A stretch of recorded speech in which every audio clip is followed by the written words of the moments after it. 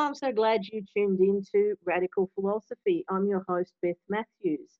Today on the program, we're going to be speaking with Dr. Elise Klein about livable income guarantee. Welcome to the program. Thanks, Beth. Thanks for having me. Can you give us a little bit of background information about yourself? Where do you start?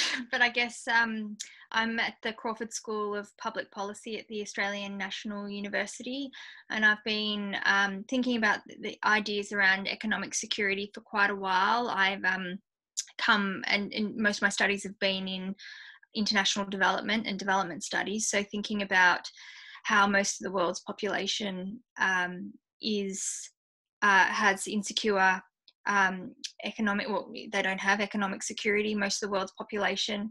And it's interesting coming back to Australia and looking at, this obsession around employment, and this concern around how economic security is increasing here.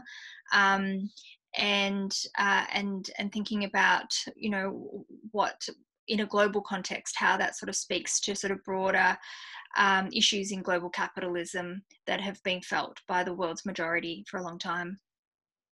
Yeah, you're right. I mean, people are really feeling it in this country, but I suppose it really gives us an insight into people in other countries and what they have to deal with all the time, doesn't it, really?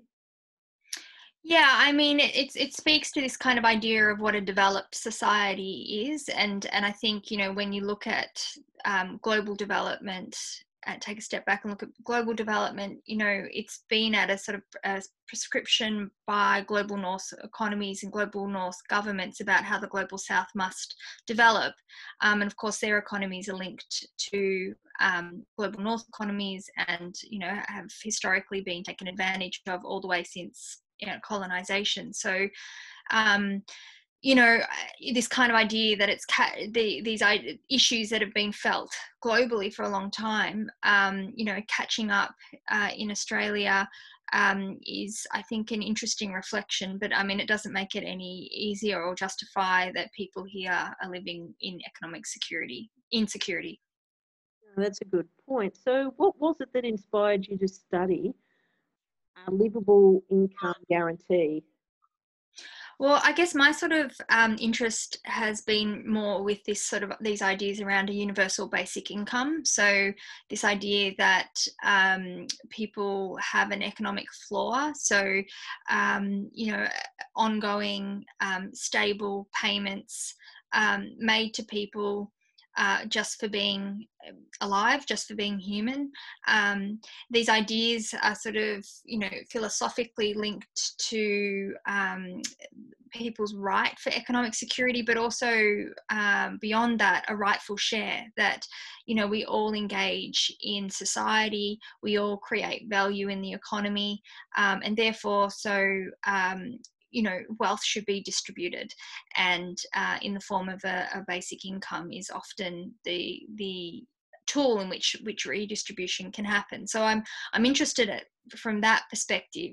The livable income guarantee is a little bit different to a universal basic income. It would be just paid to people who didn't have an adequate income. The other thing about the livable income guarantee that myself and colleagues that are working on it have been thinking about is the idea of a participation requirement. So that would make the income, the payment, conditional on people undertaking some form of participation or some activity that creates social good. So we're trying to define that really broadly, to include all sorts of work that people undertake that are currently not being paid for in the formal economy. So, I mean, care work's a major one, but art, the work that's undertaken by artists, that is often not paid.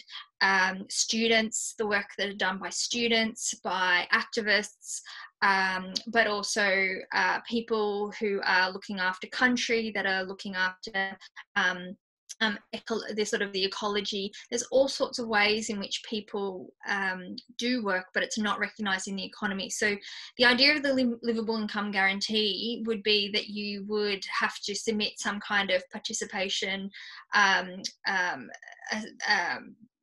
activity. And we're really big on wanting that to be defined as broadly as possible, but also different from the current income welfare system, where people have to, you're distrusted until you show that you've done your mutual obligation. This would be like the way in which the tax system operates, where they operate on trust. So you submit a tax return and you're trusted with that, and then you may be audited later. We'd want the livable income guarantee to operate like that. So it's not that you're distrusted, that people are trusted, that you put in your participation activity and it's taken on, that it's trusted. So people aren't sanctioned and things like that we see, which is awful today.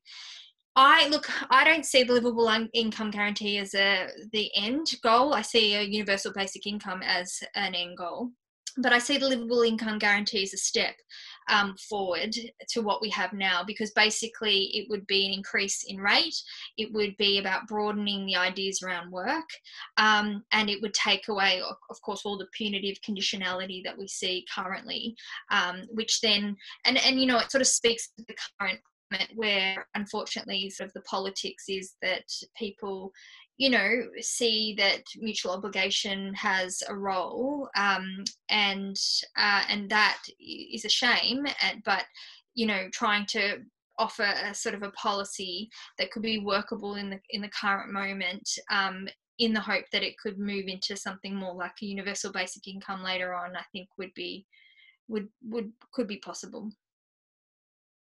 So, does a livable income guarantee exist in other countries? Yes and no. I mean, there's all sorts of different basic income programs being trialled and running. I mean, one interesting thing that I don't think is known widely or acknowledged widely in Australia is we had from 1977 a program called the Community Development Employment Projects. So this was offered mainly to people living remotely, which was mainly First Nations people. And it was a block amount of money that was given to Aboriginal controlled organisations. So this is back in ATSIC days, before the government demolished ATSIC. And so community controlled organisations were given a lump sum of money, which included money that paid, which was sort of, is their sort of livable income guarantee, plus a community block grant. So basically people were paid through their community organisations an income guarantee for undertaking a broad range of work. And so work was defined by the community organisation. So it could include all sorts of things, which mainly, and a lot of it included a lot of care of country, a lot of community development work. And so people undertook these jobs, this work, and were paid for it at a minimum wage. And then there was also some other money available so that machinery could be bought or materials could be bought to support these community development activities. So in a way, we sort of see the income guarantee operating a bit like that, that taking a very broad approach to work.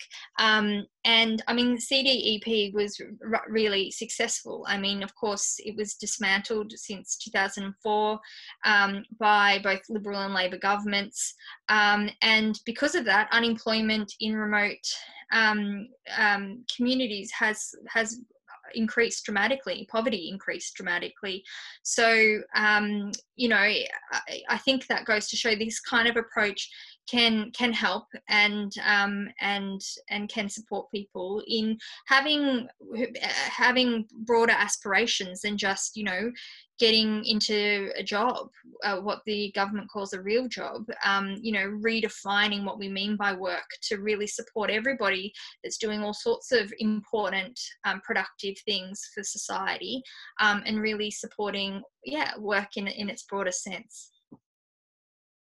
At the moment, it's July 2020, and some people have been receiving government assistance because of the coronavirus. Could you explain about this? Yeah, I mean, this sort of speaks to people losing employment, losing jobs because of the restrictions that governments enforced to try and deal with COVID. So a whole lot of people are losing their jobs. And so just before, there was an announcement yesterday, but it was set at $550 supplement on top of payments people were getting before. That's now so that'll run out in September, and then I think people are getting about a $300 supplement, sorry, $200 supplement, $250 supplement on top of that. I mean, it's an acknowledgement that before Corona hit, payments, and particularly New Start, youth allowance and others were so low. People, I mean, it was putting people into poverty. The welfare system was set up to stop people falling into poverty, but these amounts were not stopping people from falling into poverty. If you lived on those amounts, you often found yourself in poverty. And so there's been a massive push for a long time to increase those rates. So this is the government realizing that amount is not enough, and but also, I mean, I think it's really also not something worth pointing out is that it's a lot of people who, people before COVID that were getting New Start youth allowance have been demonized, have been degraded by, mainstream media. Politicians have used people taking state support as a political football, and have, said all sorts of awful things, untrue things about people who are unemployed. Now, there's, the good working person who's finding themselves in a similar position. That argument, that sort of nasty, framing of people on welfare is starting to eat at their voters. So they can't really do that. They can't use that narrative. So I think we're seeing a willingness by the government to increase the rate, but they won't commit to keeping the rate high when COVID is over, and that's a concern. And so we really need to keep pushing for a sustained increase in these payments, but also not just the increase in the rate, but also a suspension, a permanent erasure of this whole idea of mutual obligation. The kinds of conditionalities and the punitive ways in which government has treated people taking state support has been horrific. I mean, the conditions that are placed on it for what people have to do to get money, like work for the dole. Also, you have Parents Next, which is just rubbish. But then also conditions on what people can do with their money, like the cashless debit card, which again is totally rubbish. So some of these mutual obligation programs were peeled back during COVID, but they're about to restart, which is concerning because, I mean, clearly the employment market the job market is not, has not recovered. So why people would be forced to jump through hoops is beyond me. Cashless debit card was never suspended. That's continued the whole way through, and that's, clearly concerning. Yeah, it certainly is. So how would a livable income guarantee work? Well, like I was sort of saying, that people, if you didn't have an adequate income, you would be paid. We're sort of saying it's about the amount of the pension, but we're sort of looking at that at the moment. So you'd be paid that, and you'd have to submit a statement that talked about what community activity you were doing to support. That was your sort of participation aspect of it. We see that it probably cost about 30 billion a year, which could be covered by the tax cuts that the coalition is about to pay some of the highest earners. in the country. So just by foregoing that, you could cover this. You could also easily pay for it through just, a wealth tax on the highest earners. That money could easily cover people that were getting a payment like this. So, which, there's genuine reasons why that, redistribution is a very important thing, and particularly when we have such an extraordinary inequality. But also, it's not about charity. This is not about giving to people because, people are suffering or vulnerable. This is establishing people's right to have economic security, and also acknowledging that everybody takes and everybody has a place in generating rich people's wealth, not just through the labour that we do, but through the taxes that we pay, that because we pay for the roads that they use, the healthcare, the education that they benefit from. So this is not I don't think a radical proposal. It's that we all contribute. Therefore, at the very least, everyone should be guaranteed a livable income. Yeah, definitely, and I suppose I was going to ask you how would the government pay for this, but you've already answered that question. So, now, do you think that the welfare system should be more like a tax system? They operate together, but often they operate in unison. But at the same time, they don't, because, like I was saying earlier, the welfare system is treated.